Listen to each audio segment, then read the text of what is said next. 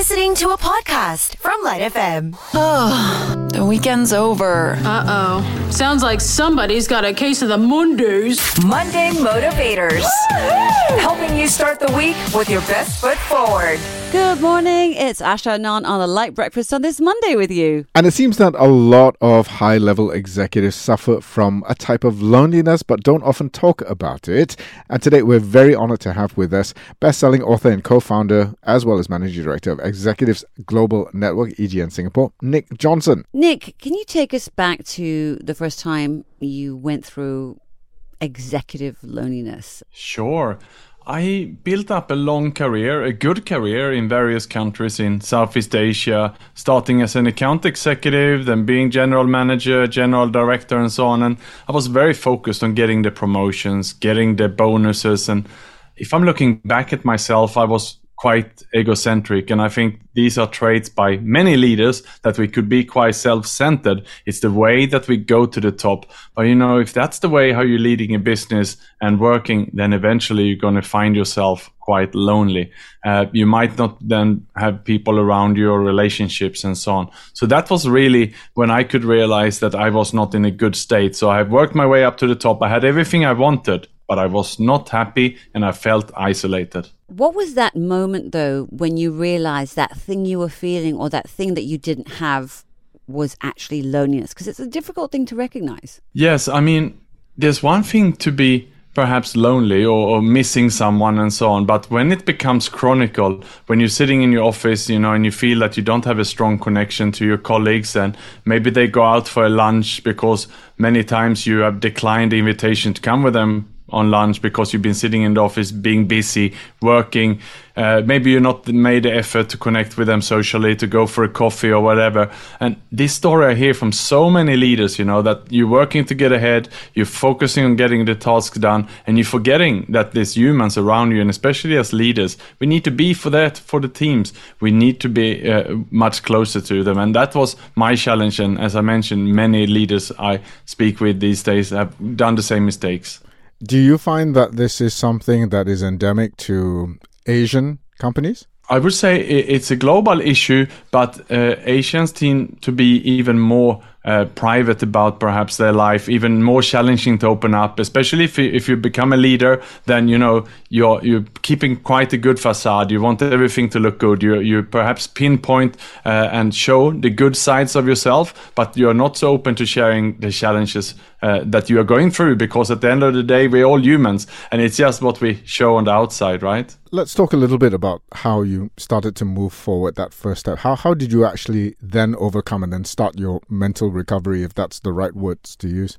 Right. So it was a slow downward spiral. So around 2015 is when I was in my top job and I had everything I wanted, but I was not happy there and my health was going down. So typically I used to go to the gym or go for a jog or so after work, and I stopped doing that, and I changed my diet. I started eating more fast food. I gained weight. I lost my fitness. I didn't renew my gym membership, and with that having gained weight, and then instead of doing the gym, I went to perhaps a bar or entertainment after work instead, and with that I lost the good habits I had, and after about 3 years I ended up in a hospital bed because my health was so bad and I was in a depression. So in my case, I had to hit absolute rock bottom before I managed to find a way back. And that is the sad and scary thing here, because it was so slow over a few years. I didn't really realize what was happening to me. Can we go back a little bit to talking about this concept of executive loneliness? Was there a missing component in the sense that were you not talking to people of the same level, people in C-suite, for example? Yes, I didn't have a good community outside my workplace where I could talk about my challenges.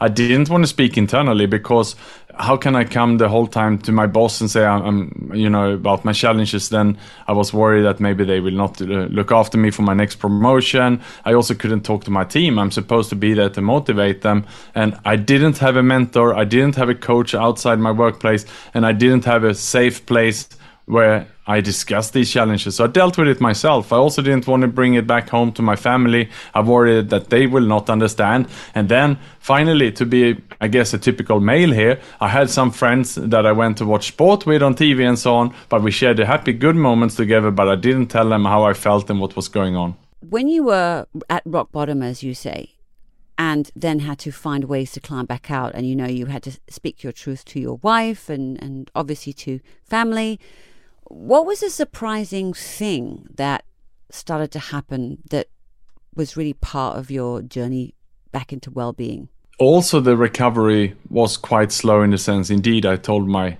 doctor, I told my wife, and then the next step was that I joined an anonymous support group. And there's so many of these charities and organizations around. If you Google them, there's something in every city for every kind of issue.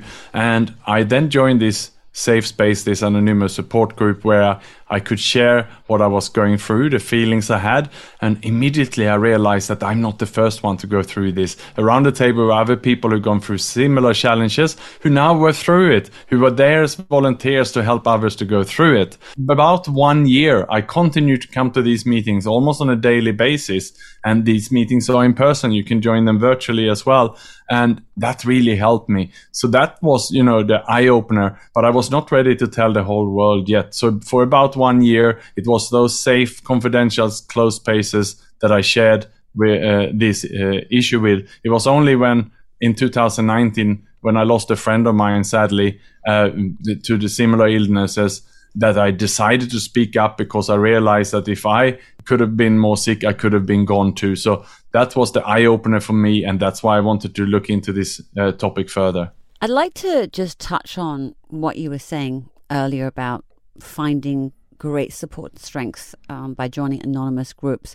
But you yourself have created a network, haven't you? A safe space for people who are going through this. Can you tell us a little bit about that, the creation of it, and how it works, basically? Yes, so the network that I'm running in Singapore, Malaysia, and Indonesia, it's basically confidential peer groups for senior executives. We have groups for senior executives, but also for entrepreneurs and business owners, even small business owners, because they also can find themselves lonely. So what is happening in these meetings is that they get together around the table, and we have a facilitator there, and they discuss the work-related challenges, the pressures that they are feeling, and we have then the facilitator to work on this, and they get feedback from the others. So it is to tackle the issues and the challenges that people have before they become a mental health issue. So that is one thing that I believe that, if we can just talk about the issues, and in my case, when I'm looking back at my career, if I had something like this, I might not have gone as far as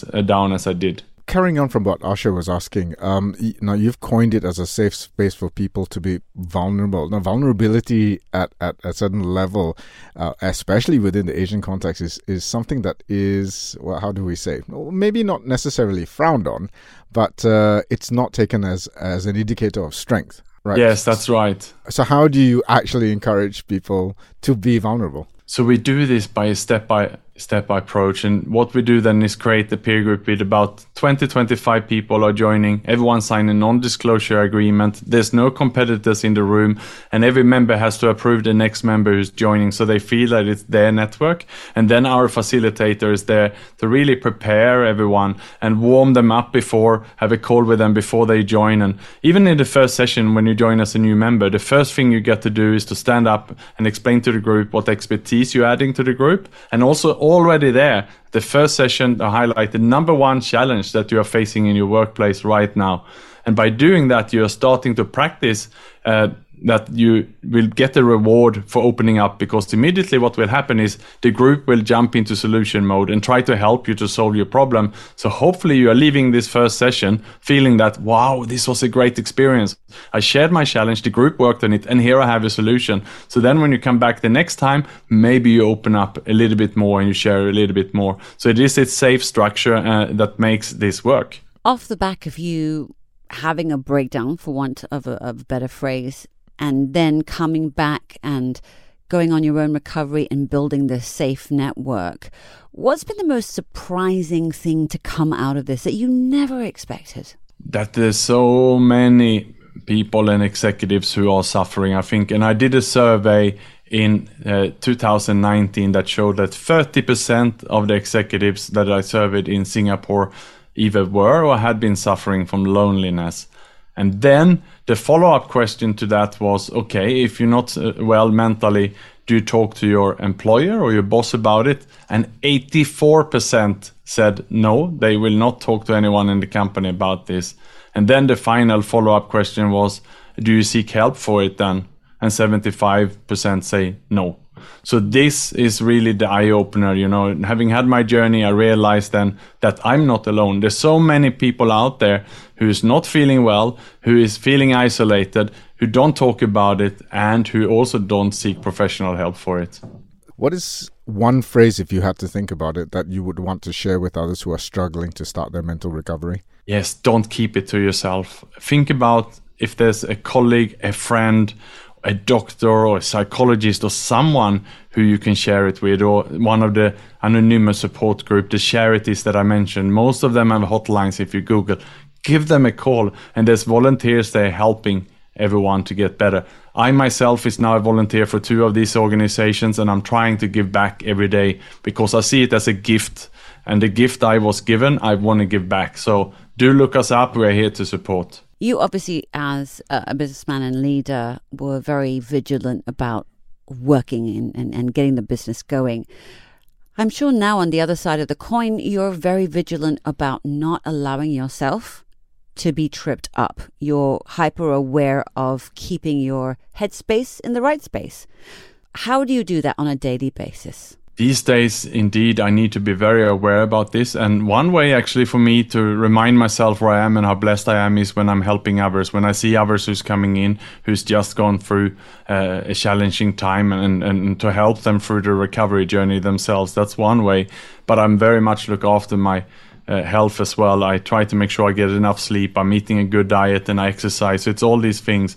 And then one thing that is very important that we many times overlook is relationships. And what I mean with that is if I send an email that wasn't quite right, or I send a message that perhaps came out a little bit not with the right tone, I try immediately, if I can, grab myself and catch myself there and apologize, make amends to make things right, because I don't want to go to bed knowing that I upset some other person. I need to keep my side of the street clean. If you could look at a macro level, this may be oversimplifying it, but what can companies do structurally to help facilitate the mental well-being of their senior executives or anyone in the organization? I believe that this has to start at the top. So we cannot expect the ground staff to start suddenly opening up and be vulnerable. You have to be vulnerable first as the leader of the organization.